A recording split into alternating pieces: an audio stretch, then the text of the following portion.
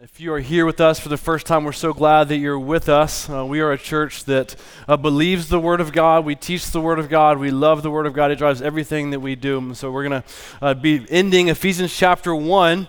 And it's hard to say that we're ending on a high note because this entire chapter of Ephesians chapter 1 has felt like one big, incredible high note. But I am going to say it because at the end of chapter 1, Paul shows us the greatness of Jesus.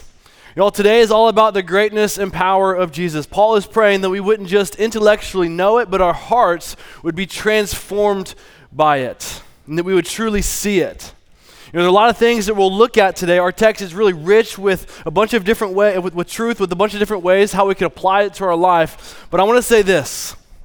If the truth that we're looking at today, for me personally, I would say is one of the greatest truths that have gotten me just personally through trial and hardship.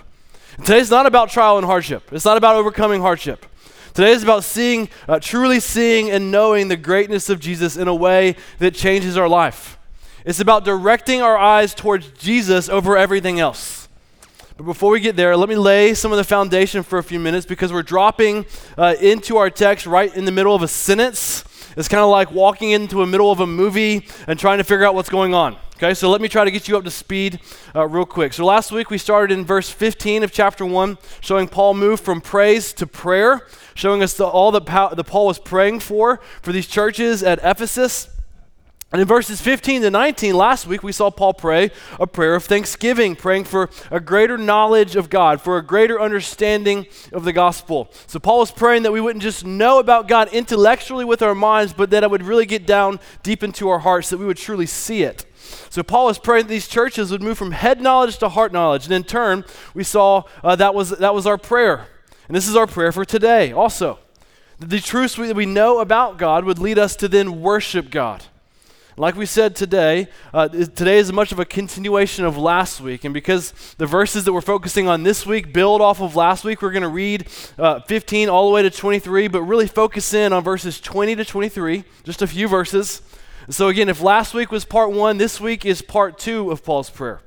Let's look starting in verse 15.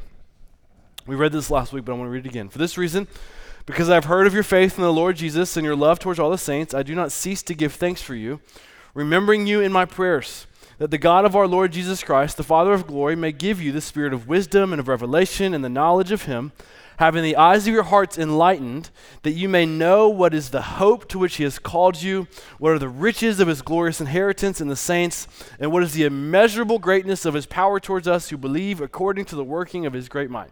And this is what we're going to pick up today, starting in verse 20. That he worked in Christ when he raised him from the dead and seated him at his right hand in the heavenly places, far above all rule and authority and power and dominion, and above every name that is named, not only in this age, but also in the one to come. And he put all things under his feet and gave him his head over all things to the church, which is his body, the fullness of him who fills all in all. So last week, as we said last week, it was all about prayer. And at the tail end of this prayer, we just saw in verses 20 to 23, we see Paul make a really big deal about Jesus. And so Paul ends his prayer exalting Jesus, which is why I said Ephesians 1. It ends on a high note.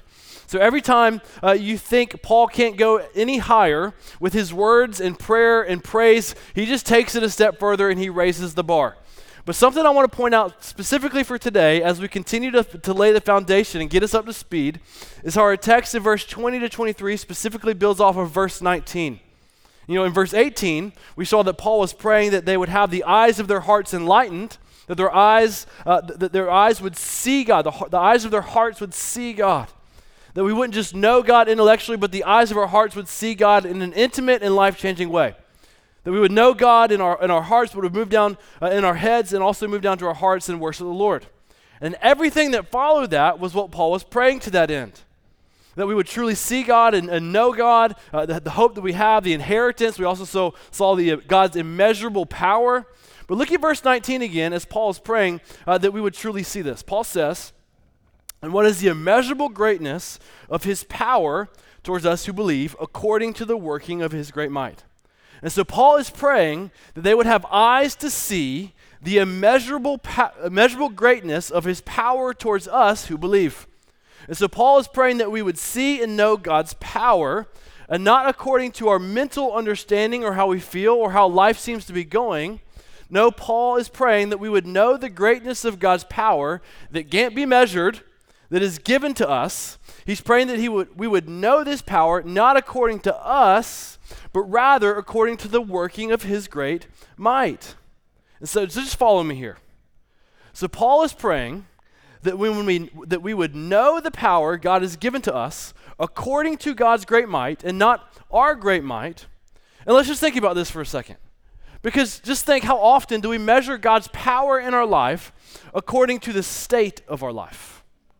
Or what we see God do in our life? Like, God, let me see your immeasurable power and give a really big bonus check because daddy needs a new car, right? Or God, let me see your great power. I'd really like my life to be easier right now. And maybe we wouldn't say those exact things, maybe, or in this way. But I think we can agree that we often measure God's power by what we see and experience in the physical world. Like, we could go on and on about wanting to see God's power displayed by the requests we make to God, and please hear me on what I'm not saying. I'm not saying we don't pray for better life situations. I'm not saying we don't pray for provision or some sort of breakthrough in our life. No, we absolutely do, and we should. God tells us to bring all things to him. We make our requests to the Lord. He loves to hear us pray, and yes, he loves to give us good gifts. Jesus in Matthew 7:11 says, our Father in heaven loves to give good gifts to those who ask. And so at New City, we pray, and we ask, and we pray, and we pray, and we pray without ceasing. We bring all of our requests to the Lord, and yes, God shows his power through answered prayer.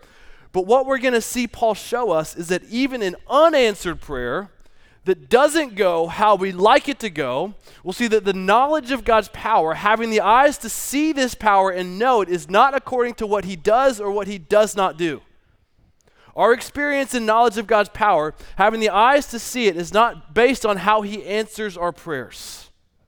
Knowing God's power at a heart level is not dependent on witnessing a miracle. It's not dependent on having special revelation or exercising special gifts, which, yes, can certainly show God's power. But what Paul is showing us today is that seeing the power of God with our hearts and truly knowing it, it comes from knowing Jesus. It comes from knowing the power of the resurrection. If we want to know more of God's power, we look to Jesus. Because Jesus is the one, as we'll see today, he's the one that holds the power in his hands. Yes, we pray for miracles. We pray, and we pray for God to move. But knowing and experiencing, having the eyes of our hearts to know the power of God is not dependent on God answering prayers, but rather it comes from looking deeper into the gospel. It comes from seeing the power of Jesus that was displayed at the cross and the resurrection. And so last week, Paul was praying that we would see and know God, and then he ended with power in verse 19. And this week, he expands more on how we see that power. And at least for me, it's not what we would think. You know, Paul doesn't say, hey, you can see and truly know God's power by looking at creation or miracles, which would be what I would tend to think. But that's not what Paul says. He says, no, we see God's power by looking at the greatness of Jesus. It comes from seeing our main idea that Jesus is over all things. And so if we want to see God's power, we look to Jesus and all that Jesus has and all that Jesus is over and and he's in us and how we see how he works. So if we want the eyes of our hearts to see the power of God, we look to power himself. We look to Jesus. And this is such good news because if we are in Christ, if we're following Jesus and Christ is in us through the Spirit, then the one that we are in, if we are in Christ, he's over everything. He holds it all, he sees it all, he's over all. And why? Like, how is this true? We'll see today because of the cross and the resurrection. Also, I want us to just take a step back here for a second. As we just think about the grandness of Jesus, and I want you to just imagine with me, just being inside the tallest building in the world, which right now is in Dubai. It's about 160 floors tall. It's like a city inside of a building. It holds anywhere about 10,000 people at any given time. Like there's a hotel, a spa, a bunch of apartments, pool, like multiple pools, gyms. It's the equivalent of 9 football fields straight up into the air. Like it's just massive. And imagine buying your ticket and going up one of the world's fastest elevators that goes 22 miles an hour straight up into the air. It's faster than a floor per second. And then getting to the top, standing out there just in awe of how high you are, just looking out over the city at all the other buildings, like you can't even see cars or people because of how high you are over the city. And maybe you'll be thinking to yourself, I'm in the tallest building in the world, kind of feeling like you're physically on top of the world. And then your buddy who's with you just totally ruins the moment and says, Mount Everest is actually higher than this. That's actually the highest peak in the world. In fact, Mount Everest is 10 times taller than this building. It's not 9 football fields, it's 900 football fields up into the air. And he says, maybe we should fly to Nepal, go up to the helicopter, fly up to the top of Mount Everest, because we're not hiking up there, and just go up to the top of that mountain and chow down on some Nepalese food and have some fresh squeezed juice. Yes, I looked at the menu. Just wouldn't that be fun?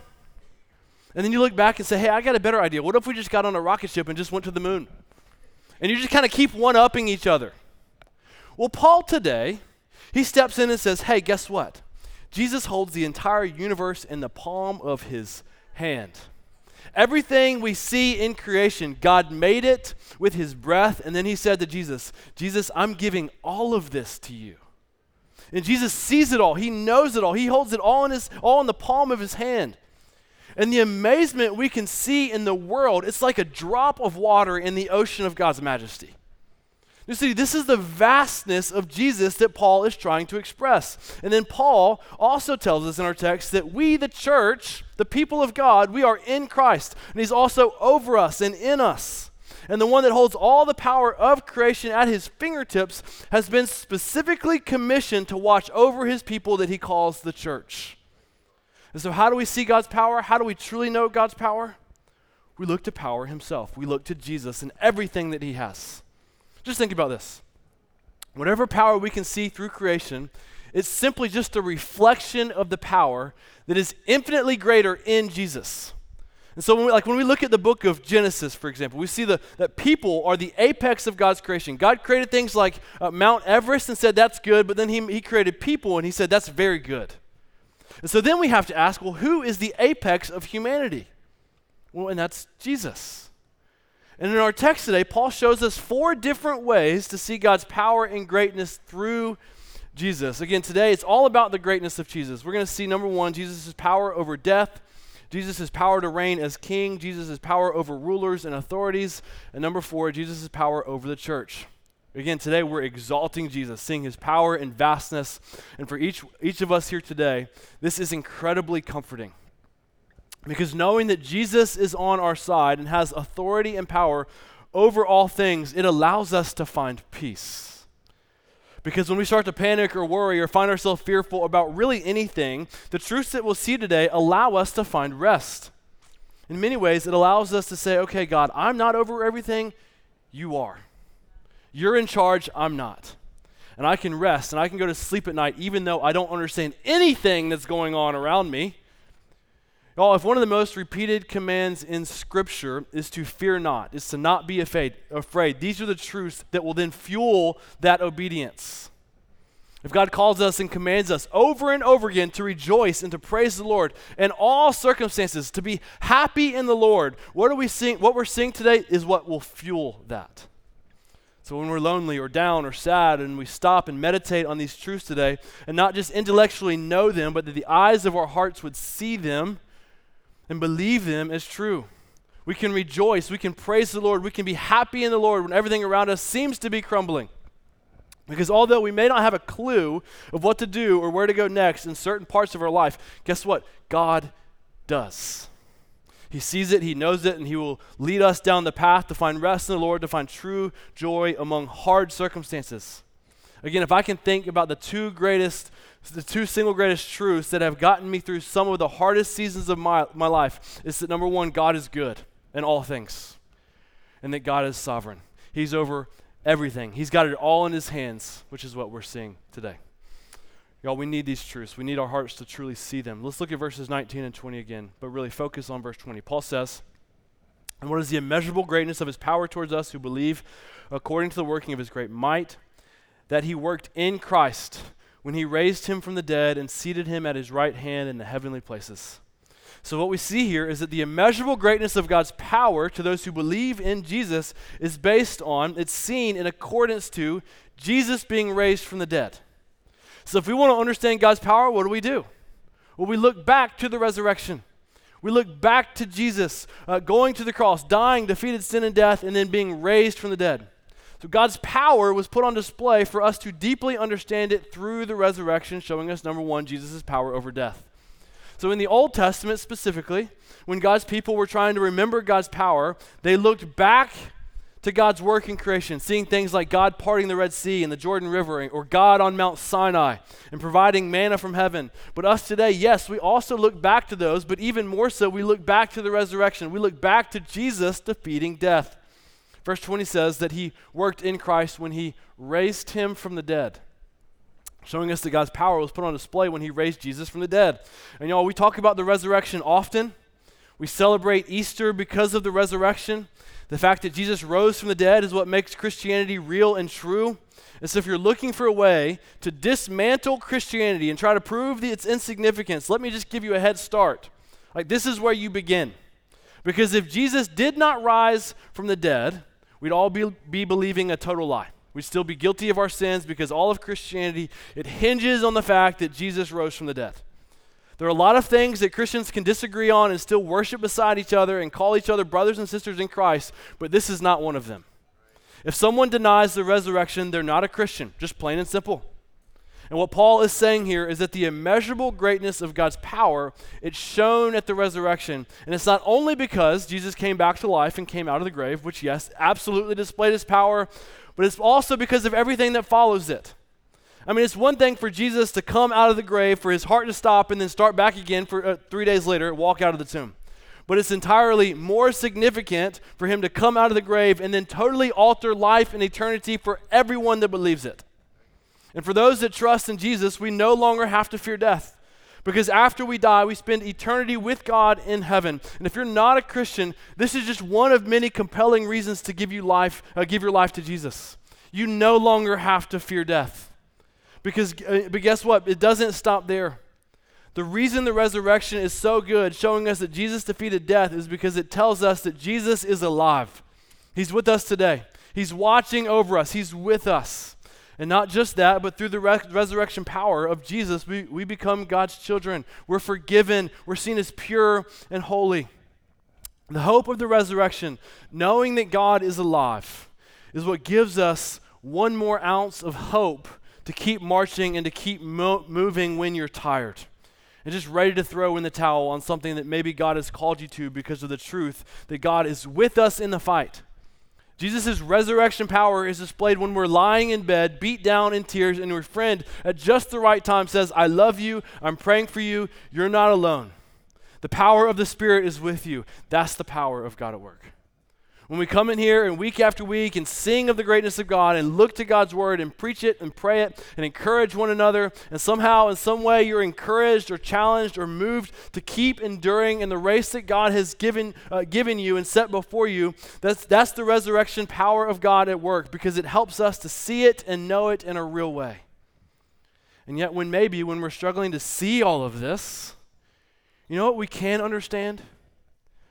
We can know that Jesus went to the cross and died, and then 3 days later, he rose from the grave.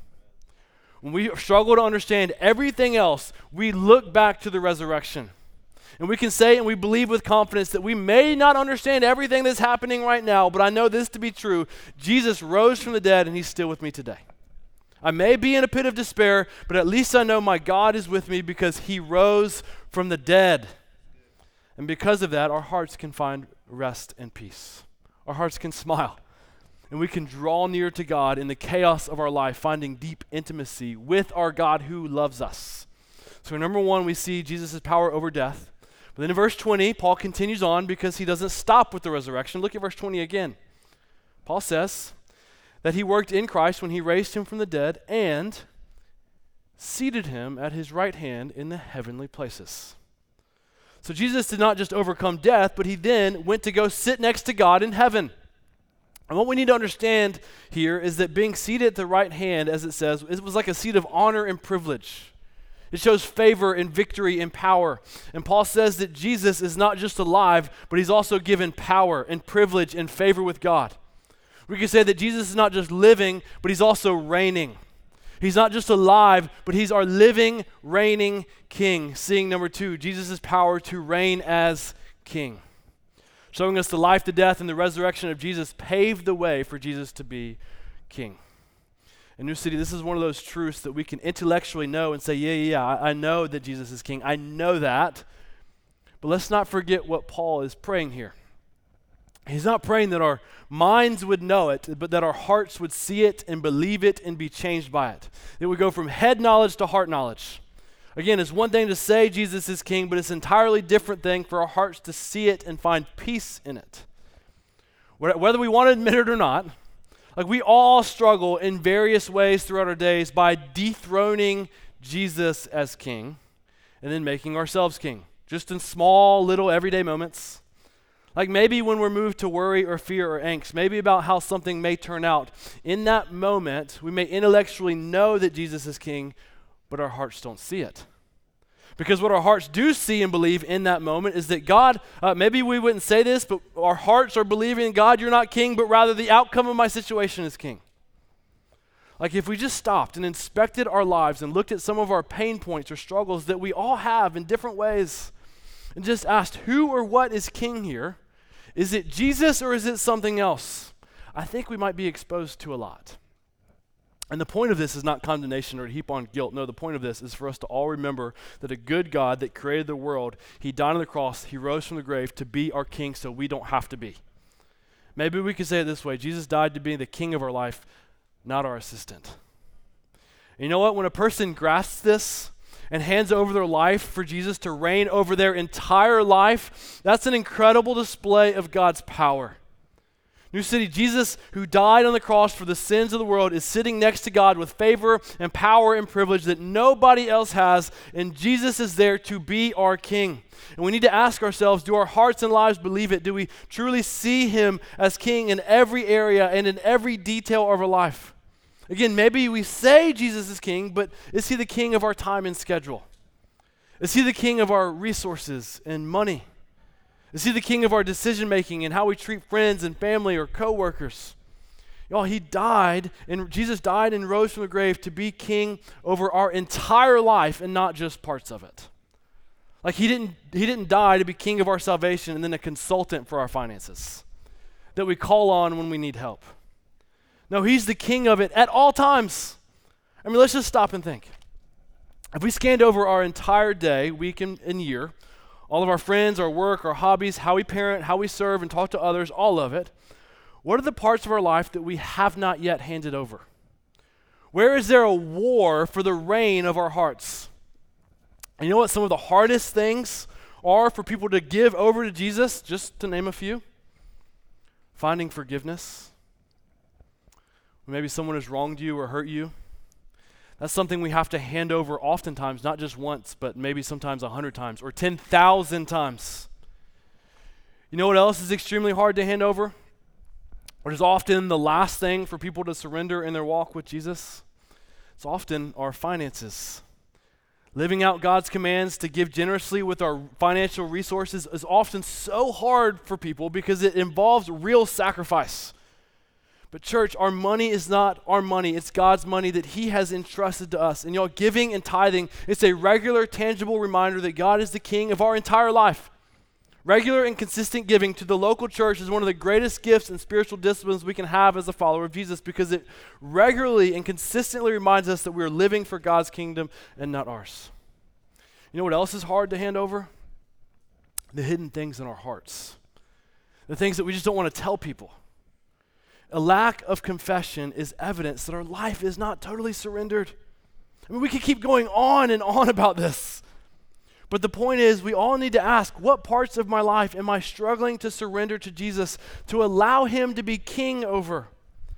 Maybe it's that we struggle with time management or laziness or how we view relationships or our job or control, whatever it is. There's something that each and every one of us can grow in this area. Like there's not a person in this room or out in this world that can't grow in ways to hand over the rule of our life.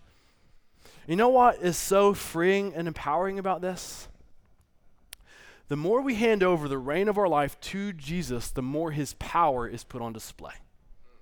And so when we say, I'm not the one reigning over my life, but Jesus is in every area, our lives become an incredible breeding ground for the power of God to be put on display. Because God's power is displayed through our weakness and not our strength. And we say God's our king, we're saying we're weak, but he's strong. We're not the ruler, Jesus is. And when that happens, we can see the hand of God move and God's power is put on display. And the eyes of our hearts can see the goodness of God. We can see his resurrection power put on display in just our everyday life. And so number one, Jesus' power is displayed through the resurrection. Number two, it's displayed when he reigns as king. But then Jesus is not just the ruler of our own personal life. Let's look at verse 21 to see our next point. Because Paul, he keeps going. After seeing Jesus seated in the heavenly places, Paul then says in verse 21, far above all rule and authority and power and dominion, and above every name that is named, not only in this age, but also in the one to come. So get this. This is remarkable, and it's so good for us. Paul just said he's not just over us who hand over our lives to him, but he's also over all rule and authority and power and dominion and above every name that is named. That's what it says. Not just in this age, in this life, but also in the life that is to come, in the future from now, in heaven. Showing us, number three, Jesus' power over rulers and authorities. Do you know how incredible confidence boosting, empowering this is for us, specifically those that call Jesus king? But not just for us, but also just think back to Paul's day, where they were dealing with emperor worship and Greek gods. I mean, this kind of just seems like playground smack talk from Paul. Kind of like, I know Caesar wants everyone to call him Lord, and I know everyone is all about Artemis, Greek god Artemis, but hey, Jesus is over all of them. Like, they've got nothing on Jesus. Because with what Paul just said, if we are in Christ and Jesus is the king of our life, Paul just said our King Jesus is over every person, every ruler, every authority, every power, and every dominion. And so what does that include? Well, it includes everything. Literally everything. Every person you know, Paul just said Jesus has power over their life.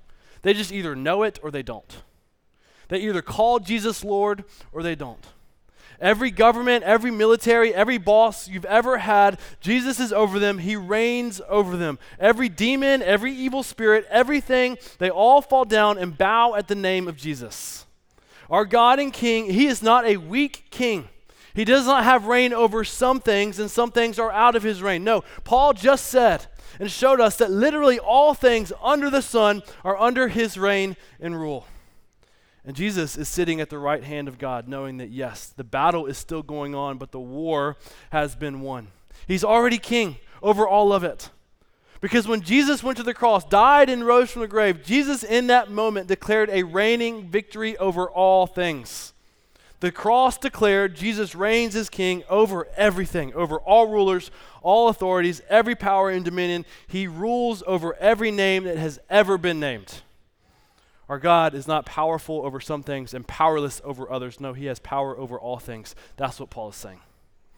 In church, right now, we are in this time in history living in this divine tension where we know God has declared victory over everything. He is reigning as king, where we know that in the end, Jesus wins, that in the end, all sin and evil, it will totally be gone. It will happen. But right now, as we wait in the hardship of this life, living in the tension, we cry out, come soon, Lord Jesus. Come soon. You know, my 8-year-old son, he asks me often, Daddy, why doesn't Jesus just come back now? Like, God, why doesn't God just destroy Satan now? 8 years old. And every time I tell him the same thing, son, I don't know. I don't know why he hasn't come back, but he's coming. He's going to do it. That's what we pray for. I'm praying just like you. Come soon, Lord Jesus. Come soon. And I don't know why we wait, for how long we'll wait, but I know this. Jesus said in Matthew 24, when the whole world hears of Jesus and his good news, then the end will come. Jesus said in Matthew 24:14, it says, the gospel of the kingdom will be proclaimed throughout the whole world as a testimony to all nations, and then the end will come. Church, Jesus wins. Jesus reigns. He's over all and in all. He will come back again, but what is he waiting on? He's waiting on the whole world to hear. He's waiting on people from all over the world to hear the name of Jesus. And so how do we usher in the kingdom of God? How do we labor to urgently bring Jesus back? We go to the ends of the earth to tell people about Jesus. We send people all over the world where the name of Jesus has never been named. Y'all, this is why our church exists. We live longing for the new city that is to come, praying, come soon, Lord Jesus. And we labor and we take the gospel all over the world so that it will happen. Jesus reigns over all things, but the whole world, they just don't know it yet. There are people all over our city and all over our world that absolutely will respond to worship to King Jesus because he does reign, and he will reign forever. But the question is, do they know it and do they believe it? And so this is our task. This is our mission. This is what he's commissioned us with. This is why we're asking and praying that each of us would have at least one person in our life that we're actively praying for and actively sharing with to come to faith. And so let's just simply ask, who is your one? Who's your one person you're praying for to know Jesus as King? We're praying to see 25 people go through the waters of baptism this year, declaring Jesus as King, and the only way that happens is if we each tell people about Jesus. And you know what? When they respond in faith, that's a display of God's power at work. And what is so good for each of us is this is not something we do alone. This is not a lone ranger mission. No, this is a collective mission that God has given a group of people called the church. And guess what? Even the church's mission and purpose falls under the reign of Jesus. Look what Paul says to end the chapter. And he put all things under his feet and gave him his head over all things to the church, which is his body, the fullness of him who fills all in all. So Jesus is over all things are under Jesus, which also includes us collectively. It includes the church. And so when we look at our church, specifically New City Church, we very intentionally say Jesus is the ruler of our church. We are a Jesus-ruled church. I'm totally fine with saying our church is built on a person and a personality as long as that person is Jesus. As soon as me or other pastors and elders and all of our leaders and church members stop submitting to Jesus as our ruler, we are in a heap of trouble. Which leads us to number 4, Jesus' power over the church. And for us as a local body of believers, this truth that Jesus is over us, it's so incredibly comforting. It's a display of God's power because guess what? Jesus knows exactly what we as a local church need. And he also knows what we don't need. Jesus knows the people that will come and the people that won't. Jesus knows what our souls need. He knows what we need to sing and preach and what we need to pray for. He knows the groups and the leaders and the discipleship that we need. He knows the resources we need. He knows all of it. And guess what? He gives us exactly what we need and exactly what we don't need. And this is so encouraging and comforting for us individually, but even more so us collectively as a community, because you know what God does for us to meet those needs? He uses us, each other, to meet those needs. Verse 23, Paul says that we, the church, are his body and he is the head. Jesus sees it all. He knows it all. He's the head of the church. He's got the eyes. Like Jesus has the eyes, the nose, the ears, the mouth, the brain, all of it. That's the head. But us were the hands, the feet, the belly button, the legs, the arms, all of it. Which also means some of you are like the armpits. Kidding. But this is the point we each have. Like we each have a different part to play. Sometimes I crack myself up and it's not funny. We each have a part to play as the body of Christ. Look at verse 22 and 23 again. Paul said about Jesus that God gave him as head over all things to the church, which is his body, the fullness of him who fills all in all. Oh, this is remarkable. The one who is king over everything, literally everything, he said to us who believe in Jesus, which is us, the church, he has declared that we are a part of him. He's the head. We're the body. He fills us by his Spirit. And then it says, we, the church, are the fullness of him. So as God fills us by his Spirit, he then also is building his body, which then fills the earth, which means you, Christian, and also including myself, we are the extension of Jesus to the world. And so when we go into a place, because God is in us, indwelled by the Holy Spirit, and we are his body, we are then bringing God to that place. And so when we walk into our classroom or on campus, because the Holy Spirit is in you, you are bringing God into that place. When you go to our neighborhood or work or to the ball field, we are bringing God to that place. No, we are not God, but God is in us. We are God's temple, his house, his body, as our text says. And so because we are his body, we are bringing God to the world. This is what the church does. We gather here on Sundays as an expression of that. There's an expression that shows the power of God. We preach it, we sing it, we gather, we encourage, we serve, we pray, and then we take that power out into the world. And the question is, how are we representing Jesus to the world? Jesus is in us, but we need to ask, how is the world seeing it? And how do we better show Jesus to the world? We day in and we day out, we just let Jesus be king over our entire life. And there's so many more things we could say about Jesus being over the church, but as we close out our time, I want to try to bring all these truths together. And just think about how seeing the greatness of Jesus, seeing how Jesus is over all things, that the eyes of our hearts knowing it in a deep and intimate way, how it affects us. Because as I said at the beginning, for me personally, our main idea that Jesus is over all things is one of the single greatest truths that I hold on to in times of chaos and hardship. Like, there is no doubt the things we go through, the challenges that we face, God takes those hardships, he leads us to worship through them, he brings us to a place of dependence, and then in his timing, he brings us through them. And then he takes those things and he uses them to build up the church around us that then go through the same thing. New City, if God is over all things and in all things and reigning as king over the church, then we can have so much hope that nothing we go through is wasted. Y'all, God doesn't send us through things and then say, oh, well, that was wasted. I messed up there. No, not at all. Nothing under the hand of God is wasted. And what does God call us to in the highs and lows of life? He says, just come to me. Look to me. See my grandness. See my vastness and power and worship the Lord. And you know what happens when the eyes of our hearts truly see the grandness of God? Everything around us just becomes so small. You know what else happens when the eyes of our hearts see what Paul is praying for? All of a sudden we say, when we see the beauty and the vastness and the glory of Jesus in a real and intimate way, when our hearts see it, all of a sudden we can easily say, Jesus, take my life, all of it, every bit of it. Like, just take it all. You know, if you're here today and you have never said, Jesus, take my life, like if you've never said, I want you to reign as King Jesus, I want to call you today to just give him your life, to hand Jesus the keys of your life. And for everyone else, may the eyes of our hearts just simply see the beauty of Jesus. May we just lift up our eyes just to see Jesus. Well, he died to be the King of our hearts. He wants it all. And will we give it to him yet again today? Pray that you would. Let's pray. God, it is so comforting to know that you are good. You're a good God that loves us, that cares for us, that sent your son Jesus Christ to die on the cross. He rose from the dead.